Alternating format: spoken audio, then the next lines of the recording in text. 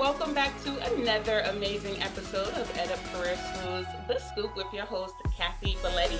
So today is all about financial aid, and I have the perfect individual with me who can speak on behalf of the financial aid process. So this beautiful young lady, she has won the Gold Award from the Case Circle of Excellence competition. She has a certificate from College Boards Institute on financial aid, and she is the president at Charis Communication LLC. So let's welcome Tara Durante.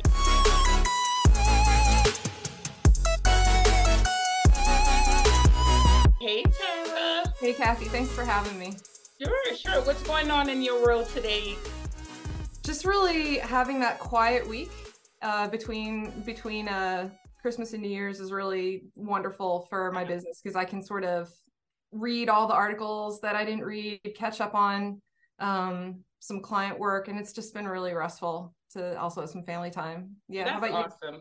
That's definitely awesome.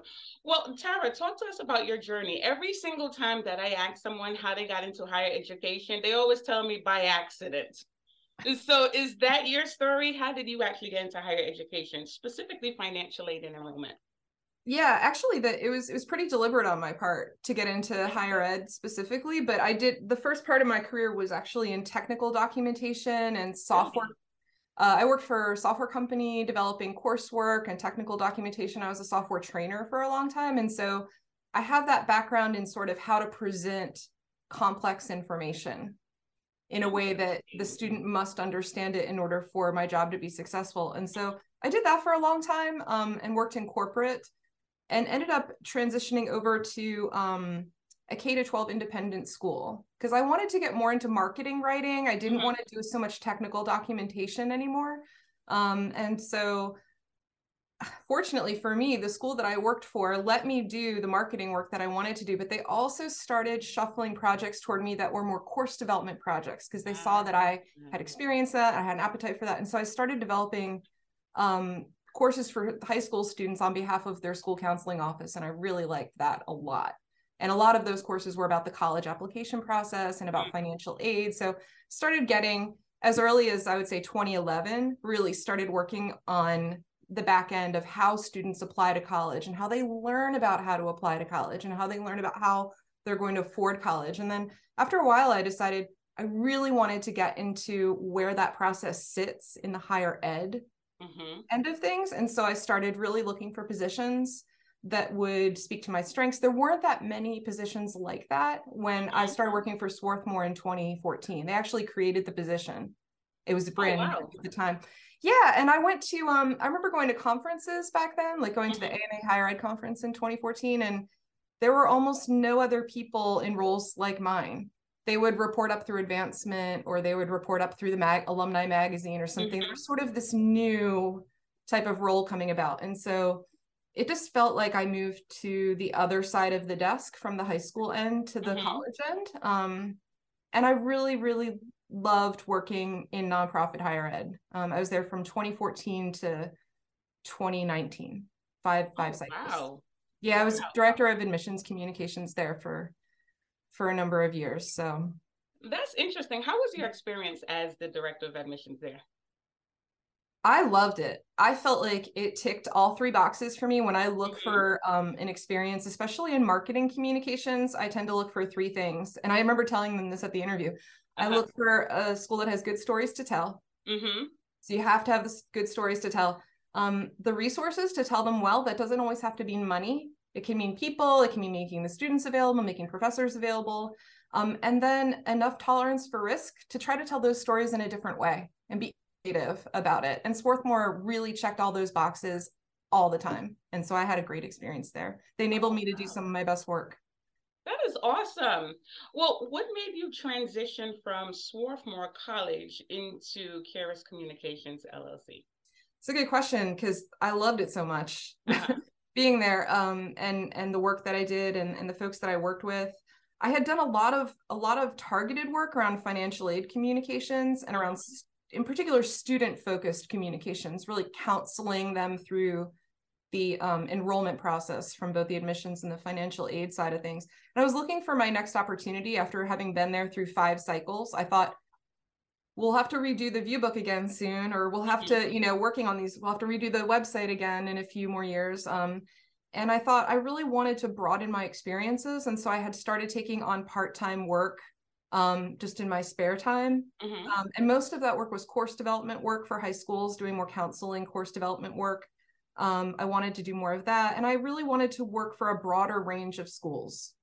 I really know that elite market very well from working for Swarthmore. And I wanted to work more in that market, but also work more in other markets. So I did a few executive searches that would have taken me out of state, which wasn't right for my family at the time. And at the same time, I had clients saying to me, we have this great project coming up, and they would describe it to me and I would say, oh, I can't wait to work on that. And they'd say, we can't give you that project. It's too big. You already have a job. And I was like, oh man.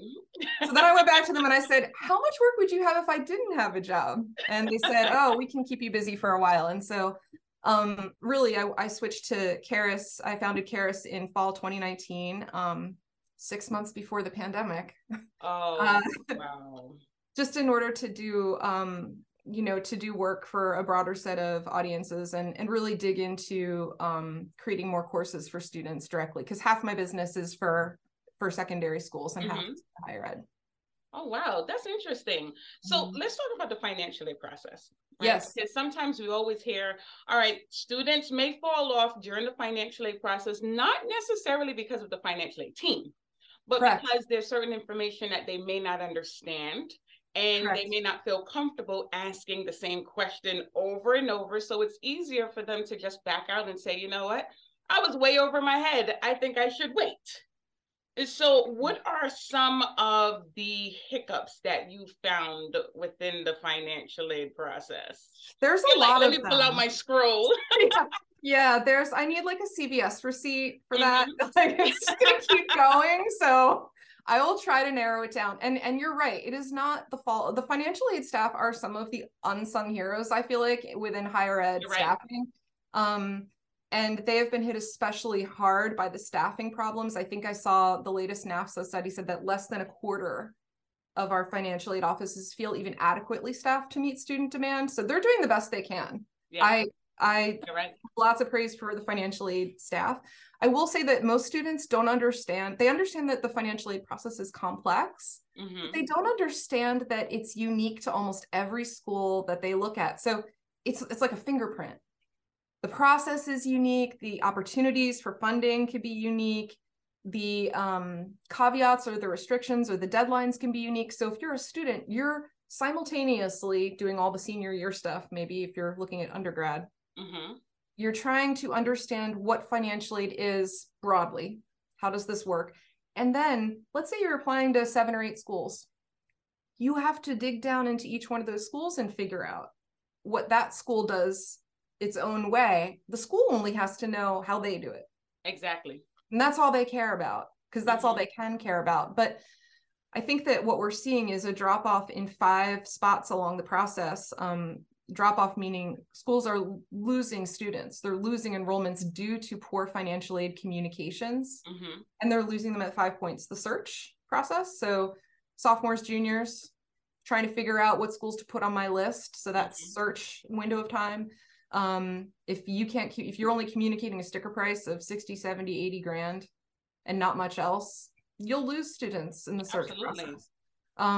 The application process, I think also once students start whittling down their final list to apply, they're going to pick the schools that talk to them, that serve them around financial aid. Same thing applies with more intensity when you get to the yield part of the process.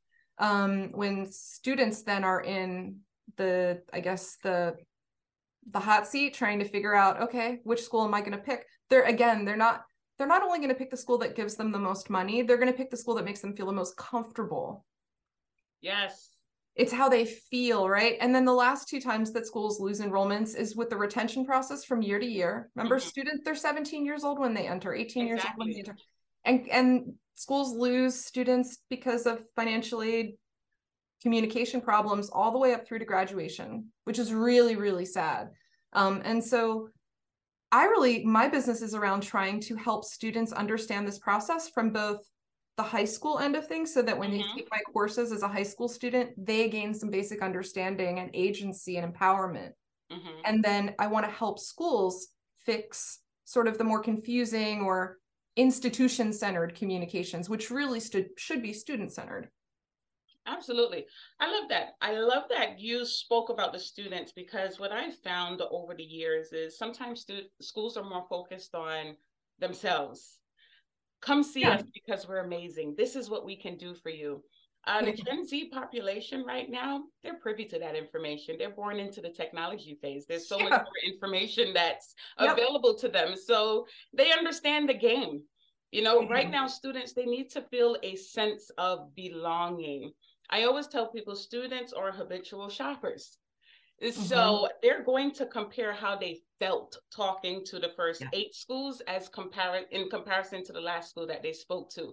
It has to go way beyond the programs that your school offered. Okay, we're in the top 10 with whatever. Students don't care. They want to know, do you understand my situation? Do you understand why I need to take this step? How are you going to help me get there? I love that. So you were working directly with financial aid and admissions when you were at Swarthmore, correct? Yeah, Swarthmore College is need blind. And so their financial aid office is completely separate from their admissions office. They even report up through different reporting structures, and they have different budgets. So they're completely separate. And they were my 2 primary internal clients. Yes.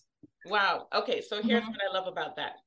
You were representing the 2 major teams that always do this. Yes. Butt heads. Okay. Yes. Admissions and financial aid, they're always butting heads. How was that experience trying to manage both of them? I try to be a connector across the teams, and that sort of headbutting is in part natural, right? Because if you work in admissions, you want to enroll the students that you're fighting for. And if you're in financial aid, you're trying to essentially, to put it in layman's terms, you're trying to give away as much of your budget of financial aid money as possible in the fairest way possible. And also the algorithm for giving that money away is proprietary and can't be shared outside the office, really. And so there's going to be a natural friction where admissions want certain students to get more money than maybe they're being offered. There's that push-pull. Sometimes oftentimes admissions staff don't understand financial aid because it's not part of their wheelhouse, and because it's so complicated. And so I see some and you know, among the clients I've worked with and colleagues at other schools, it's a pretty perennial problem to have financial aid communications written either by admissions staff who don't understand financial aid. So they're using this jargon that they don't really understand how to define, or they're written by the financial aid staff who doesn't know how to write for web copywriting, for example. And it never really works out well for the student. They still need a de-jargonizer or a translator. Exactly. So when it comes to the admissions team, there's always been, okay, what can an admissions advisor say? You know, what are they not supposed to say? Every school operates totally different, but when it comes to compliance, we all know that there's certain things that admissions cannot overstep. And I think that's where some of the advisors are blind to the process too, because they're like, oh man, they just asked me this question. Can I say this or not? Am I going to get shocked and then, you know, reprimanded? What are some of the things that you've seen that you know for a fact admissions needs to stay away from, and what's okay to say? Yeah, that's a really good question. I would say stick to the process. If you're an admissions rep and you're out on the road, or you're giving information sessions to visiting students, or you're part of a digital session or something, stick to what the process and the deadlines, as well as the sources of funds. So if your school packages its own loans, make sure you include that, and make sure the students, and I would say is make sure the students understand the terminology. Stick to the very basics, and then refer students to financial aid for questions about their individual situation or anything that you're not really sure about. So if you're not sure, for example, if the financial aid could could include stacked loans. For example, if Mm-hmm. they bring in an outside scholarship, is that going to stack or is that going to replace institutional funding? So, a student might think, I have a $5,000 scholarship, so that's going to go on top of what your school's offering me. Mm-hmm. Some schools it will, and some schools it won't. And that's a classic case where an admissions rep might not know the answer. Just refer it to financial aid, and or ideally have a financial aid liaison as part of your presentation whenever possible, so you can just get them that answer right away. Absolutely. So would you say that it's fair for the advisor to just mention, financial aid is offered to those who qualify, and this is what it consists of. And once you meet with the financial aid team, they'll go more into detail of what that would look like for you? I think that that's the very basic part of it, but I think where admissions folks could be trained to make their school shine is to talk about what differentiates their school from a financial aid perspective. Find out what that is.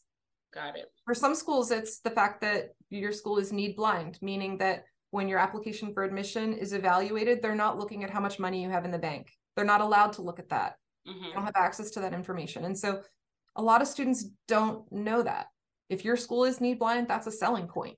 That's something that you can go out with and talk about in a meaningful way without overstepping your knowledge base as an admissions rep. So find out what the core values are of your school around college access and affordability, and then talk about those core values as opposed to talking about the nitty-gritty logistics about awarding aid and types of funding and all of those, FAFSA, minutia. Don't get into that as much. Get into what your school's core values are and how that's reflected in financial aid.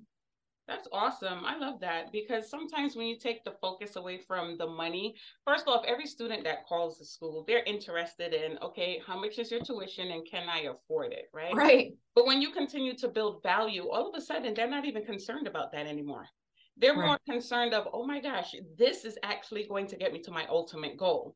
And everything else is just extra. So if you had to speak to every financial aid team in every school, and you had to give them advice on how they can streamline this process to make it more stress-free for potential students, what would you say to these financial aid teams? I would ask them to, most of them are understaffed. Most of the financial aid teams that I've spoken with in the last year, they have a constant churn of emails from students coming in that they need to answer, or they have applications that they need to process, or they're undergoing their annual audit that they get every year of their financial systems. And so they don't have much time to focus on communications, and they often don't have that skill in-house on the team to go over, okay, we want to redo our handbook, or we want to redo our website, or we want to redo the holy grail, which is the offer letter, right? I would advise financial aid teams to find a champion with expertise in communications who cares about financial aid. It might not be in your office. It might be someone in the university or college communications office, someone who's really adept, the person who writes the website for the college, for example. Find out if someone in that office wants to partner with you, or find out if someone who handles all the communications for admissions really wants to partner with you on a student serving website, a student serving offer letter. That would be my advice.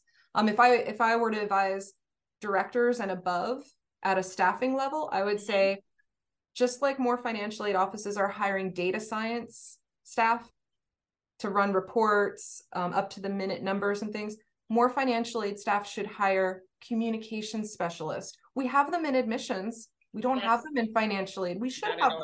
It's a completely different discipline. So that's the advice that I would give is if they're looking at budget requests, this is the time of year to start talking about FTE budget requests and floating that idea, because you're going to expand your budget.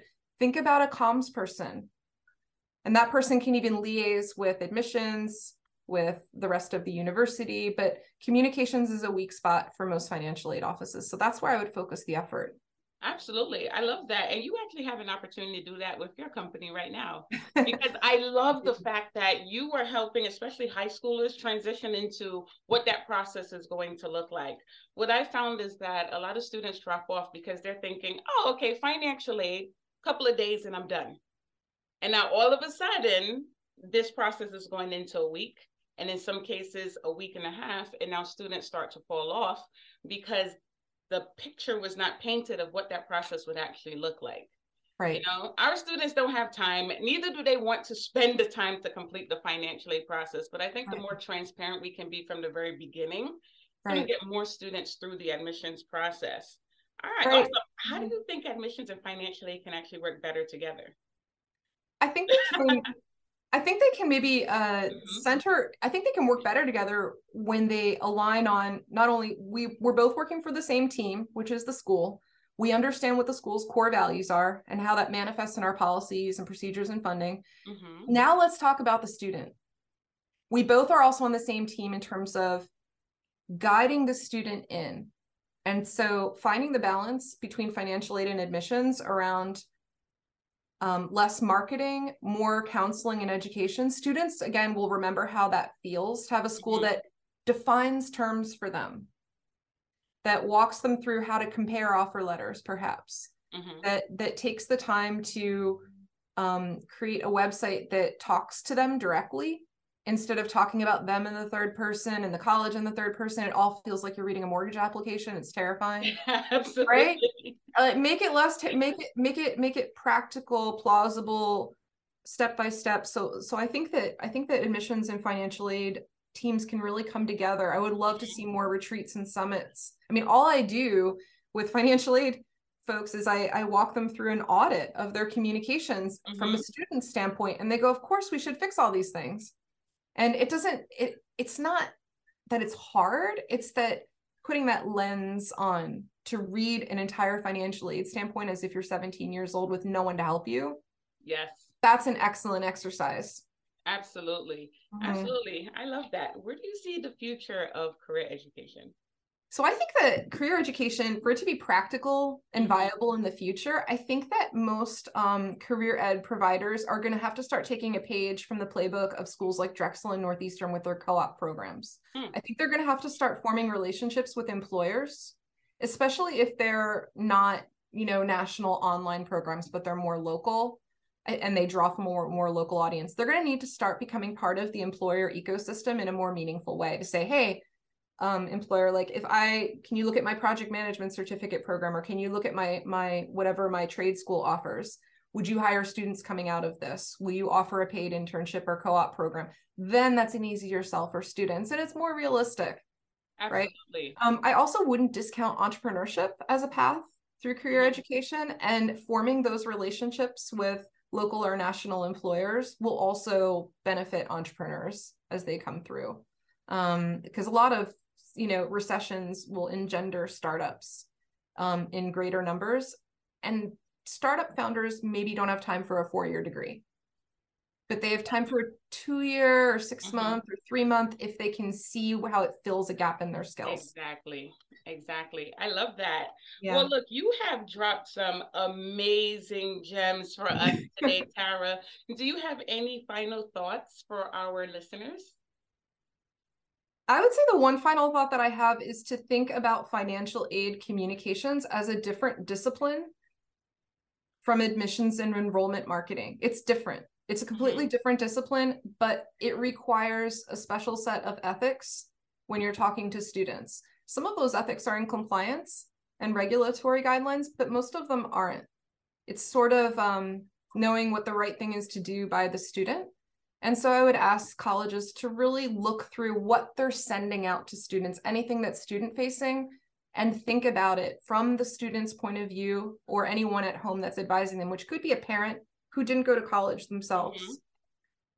I think that is a huge risk for colleges right now in terms of losing enrollments. And it's also aligns with most college access values and their mission statements to really encourage more students to pursue higher education. So it feels to me like financial aid communications are a natural way to improve that process for students. And I just would encourage schools to really look at it and try to get help internally or externally if they feel like they need help. It's complicated. It definitely is, but there's something that you said that really hit a nerve. And when it comes to the buying committee, stakeholders, everyone that's involved in the process, a lot of times I would hear, my mom is not from this country. She doesn't understand financial aid. And a lot of times that's where students fall off, because if the parent doesn't understand and they're not willing to talk to the financial aid team either, right, student. Right. And like, so when colleges have this intention to enroll, let's say, students from different backgrounds or lived experiences, some of them are walking that talk in different ways. And Mm-hmm. I feel like there's a real opportunity. You know, we've been talking throughout this conversation about how do we make students feel. Mm-hmm. And we as communications professionals, we control that. We don't control what the process is, how much money there is to give away, the deadlines, none of that, but we can control how we communicate that. And so we should always be looking for ways to help students who maybe don't have advisors at home, or help students to offload certain tasks. Like if they have to go to your website and use a dictionary or open up another tab to look up terms, Mm-hmm. and your website isn't doing its job very well. Exactly. You know, I mean, one of the things that I did when I was at Swarthmore, we were doing a almost 2-year project to revamp the entire website for the entire college. Wow. And so I had the admissions and aid sections of the website. And from the very beginning, I said, can we have a Spanish language microsite? And a few people that I talked to who weren't really involved with the project said, but why would the students have to know English? And I said, oh, it's not for the students. Exactly. I mean, it's for the students so they don't have to translate for their family member. Exactly. And so we created a like basically one-to-one experience where it wasn't this like second class experience that was hard to navigate, but just showing, hey, we see you. We don't want you to have to translate our website for your parents. That'd be weird. Exactly. So those kind of initiatives mean a lot and help students feel that sense of they see me, I might belong here. They're making an effort in a way that makes me feel good. Absolutely. I mean, imagine a student trying to translate financial aid information to their parent and they don't even understand what half of these terms mean either. It just doesn't make any sense. That would be a project. We did it on the admissions side. We didn't do it on the financial aid side, but I would love to do that as well. That's more complicated than the baby steps, side.